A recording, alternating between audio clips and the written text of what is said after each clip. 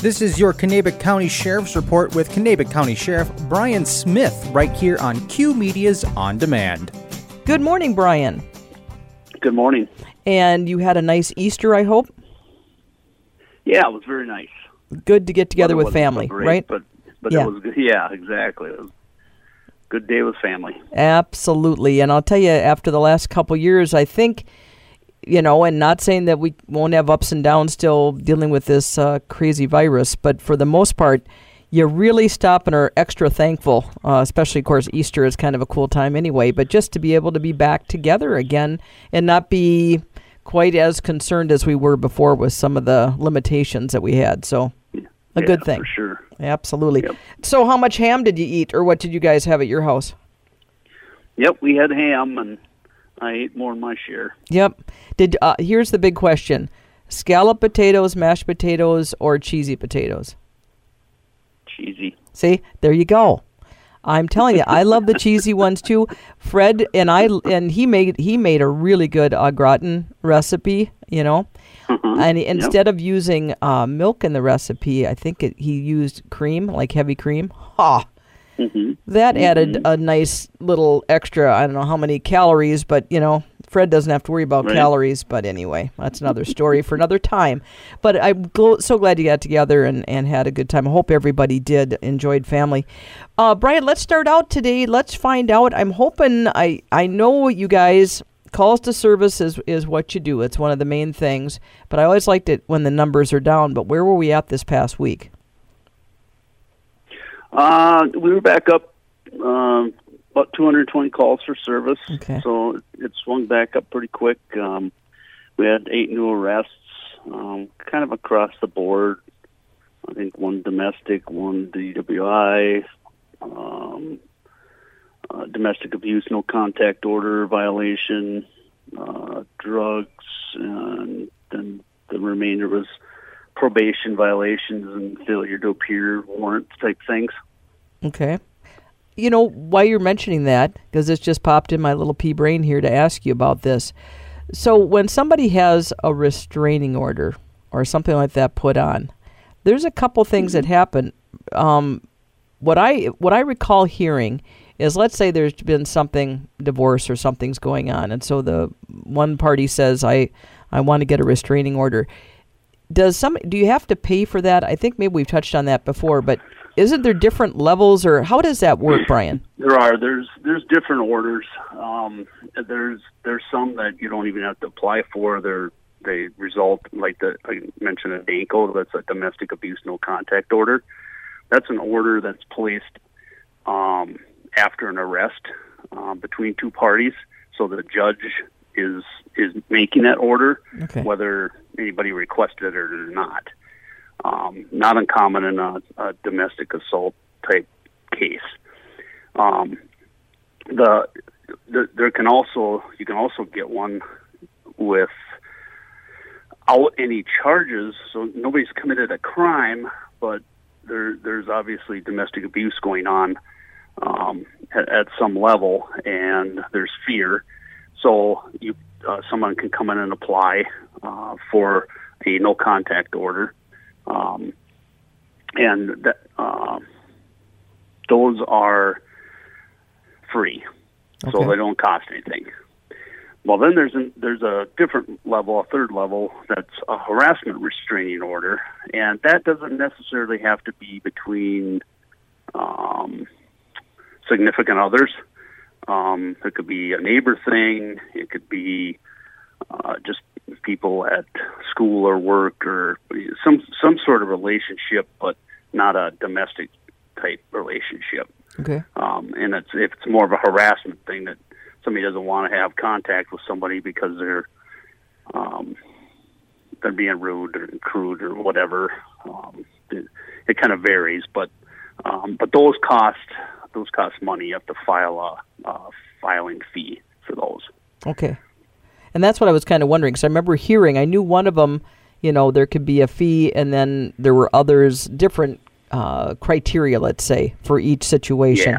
Yeah. And just and when you go to fill or go to apply for one or request one, because they all go through the courts. They don't go through our office. We don't have any we don't get involved in that until we have to serve that on somebody. Okay. So or enforce it, obviously. But you go up to court administration in any court. Doesn't have to be this county, but can be any county has the same process. And you request that you want a restraining order, and then they walk you through the process of which one is appropriate and give you the application, and then you have to fill that out with your information, their information, and then an affidavit. So you swear that what you're telling the courts is true, and the reason why you are seeking the restraining order. Okay. And then my other question is does it change from situation to situation? Like they have to be so many feet away. Is there criteria that way too? That all depends on it's a case by case. Okay, that's what I was wondering. So that's all changed. Sometimes that can be requested that there's a certain distance that you have to stay away from this person, or their residence. Usually that's the residence piece. Those are a little tougher sometimes, depending on where the people live. Obviously, if somebody lives in one place and the neighbor lives across the street, or maybe right even next door, we've had those. You can't. The judge is not going to make them move out because right. you have a restraining order. Okay. So there are limitations to what you can request. Okay. It's kind of an interesting topic, and like you say, it really is case by case, and that if it's a court situation where the judge has made the determination is certainly different than if you have a dispute with your neighbor over something, for example. Correct. Yeah. Okay. Yeah. They can get pretty complicated, and sometimes it's a struggle trying to enforce the orders because of the difficulty of distances, and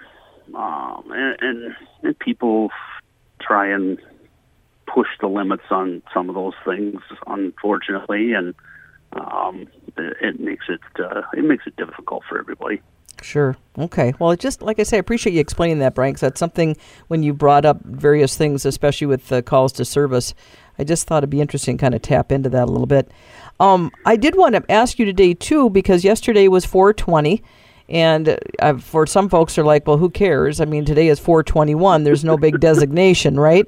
But right. 4/20 does have some meaning behind it, and they say, for those not as familiar, it originated in 1971. There were some Raphael High School students that went to a high school there, and they devised a secret code which they used to indicate to each other that they would meet later in the day to smoke cannabis. After saying 4/20 to each other in passing in their school hallways, they would then meet at 4/20 in order to smoke cannabis. So that's kind of where that came from.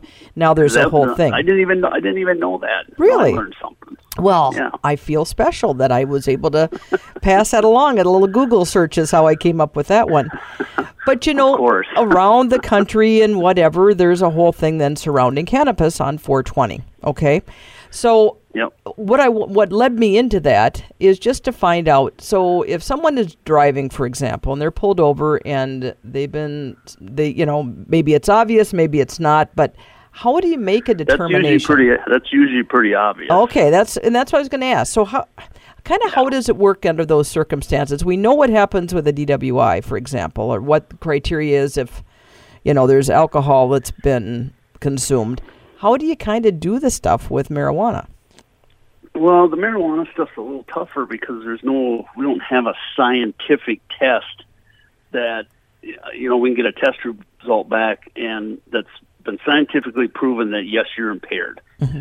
So with the alcohol, there's what it's called prima facie evidence. So that evidence is scientifically proven that if you're above that certain level, so the level is 0.08 right now, right? Mm-hmm. If you're above 0.08, you are impaired. There's no argument to it. You don't have to do any other tests. You're impaired by law at above 0.08. We don't have that with marijuana. There is no such test. So what we rely on is we have to rely on driving behavior, and then the standard field sobriety tests to show impairment. So the field sobriety tests work regardless of what the impairment is. But if you don't have proper balance and you can't focus on the tests, you can't drive. Mm-hmm. So we would come up, make contact with the driver on whatever the stop was. Let's say it was speed. It's probably the most common. And you smell the odor of marijuana, then that's reasonable suspicion to dig a little deeper as to what's going on. Are you smoking? Do you have it in your car? Those kinds of things, and then might be asked to get out and do field sobriety tests. One leg stand, eye gaze nystagmus test. So that's with your eyes, and those are pretty. The gaze nystagmus is pretty accurate. We have a saying that the eyes don't lie, so that's pretty standard when we get those tests, and they are failures. And so when they do that test, is it you're following something, that kind of thing, or the pupils are enlarged, or do you know the specifics on that? It's not so much the pupil are enlarged, but the nystagmus is a tiny little jerking of the eye, where it jumps back and forth. And a lot of times your eyes don't do it looking straight, but then when you start, you follow a finger or a pen that's about 8 inches in front of a person's face, and you got to keep your head still, and then you follow the finger, and they go back and forth, and there's a certain speed you do that with, and there's all specialized training for all this, of course. But then you watch their eyes as you're doing that, and there are certain degrees of angle when they get so far out to one side. If the nystagmus starts before a certain point, that's an indicator. If there is nystagmus, that's an indicator. And there's a horizontal and a vertical test, and they all have different indications. But what that nystagmus will do will indicate the presence of a substance in your system. And it could be alcohol, it could be marijuana, it could even be prescription medication. Maybe somebody's, Correct. That it's whatever. There's some things they tell you not to drive when you're taking them, for example. Right. Yeah. Right. Okay. The pupils are more indicative of harder drugs like narcotics. So those the pupils will get really constricted or really open when they shouldn't be. So when they talk about the eyes, the eyes really do tell the story. The eyes don't lie. Yeah. Yeah, the eyes don't lie. Yeah. Yeah, there's a lot of information there that you really don't have any control over. And that tells the story. And that's really good to know. I mean, this maybe sounds like a weird thing to say, but let's say that you've had one or two at home and you think you're going to run to the grocery store or whatever the case may be. Maybe you could try doing that test with your finger in the mirror and see what no, maybe not. It would tell you, let's stay home today. I don't know if that would work. Maybe maybe somebody else in the house could do it for you. Well, there you go. Yeah. Of course, if they'd had some with you, then that's probably not the best person to be doing the testing. But that is really interesting. I mean, I knew they did a test, but I didn't know what it was called, and I didn't know what they were actually looking for when they did that. I figured it'd just be that somebody didn't keep up with the finger. They weren't, going in front of their face. They weren't able to do things. Well, sometimes they're so impaired they can't do that either. So they're so impaired they can't keep their head straight and just move their eyes. Sure, that's a real good all those things. Yeah, all those things are failures of that test. Sure, absolutely. So, yeah. Well, and I remember back in the day, especially one of the things that I'd heard they'd do is they'd have you, recite back the alphabet from the end, not from the beginning, but from the end. And I have to tell you, even right now, I'm like, okay, X, Y, Z. So Z, I mean, I'm telling you, some of that. I would struggle with that. Was the test that I would never use because I could never. That was hard for me on a sober day. I was going to say on a good day. Yeah. So I never used that test, and that kind of got phased out because it wasn't super accurate. Sometimes people that were very impaired could do that in a heartbeat. Right. Funny when you think about it. Yeah, right. So that just wasn't a super good test. I mean, it worked in certain cases, but it wasn't a good, strong test. Where when the gaze nystagmus stuff came out, that's been a really good scientific test, and very useful. So we tend to rely more on that one than even the walk and turn and the one leg stand test. And one more quick question about this. So if you've been stopped, and I know that our police facilities or counties, whatever, don't really have the body cameras and all that. It just financially, it's not really doable for a lot of our area. But do they use the dash cam? Like, will the dash cam catch? Because I know, if it ends up in court, right? We purposely do the test in front of a squad camera. Okay. So that can all be documented on video. It makes it so much easier to prosecute the case, because it's really obvious when those things are failing. It's like, oh wow, holy smokes! Yeah, it doesn't take long. How could they be driving? You're right. How can they be driving a car? Mm-hmm. And that is, but I just wondered how they did that. I figured there must be a way, because you do hear sometimes, or you've even seen something, a Facebook thing, another state, whatever, they'll show somebody doing something real silly or whatever, and it is because they have that dash cam and it catches it. Yeah, and we've had squad cams for, 15 years, 20 years, maybe not 20, 15 for sure. Okay. And that's just been standard. I mean, you do the test in front of the camera. There are rare occasions where maybe the weather is so terrible that it's not really fair to do a test in terrible weather, like a blizzard or something like that. Oh, sure. So we would have other indicators that we're pretty sure, but we still want to do those field sobriety tests. We would actually bring somebody into the jail and do them in either the pre-book room or the garage area, and have them do it in a nice, warm, dry place. So it makes it, so it makes, I don't know what, more fair. I don't know how else to say it, but. Well, you still want that. You still want that evidence. Sure. It's just part of that case, And being it all depends on what driving behavior you have, those kinds of things. Sometimes you run across somebody and they're already in the ditch.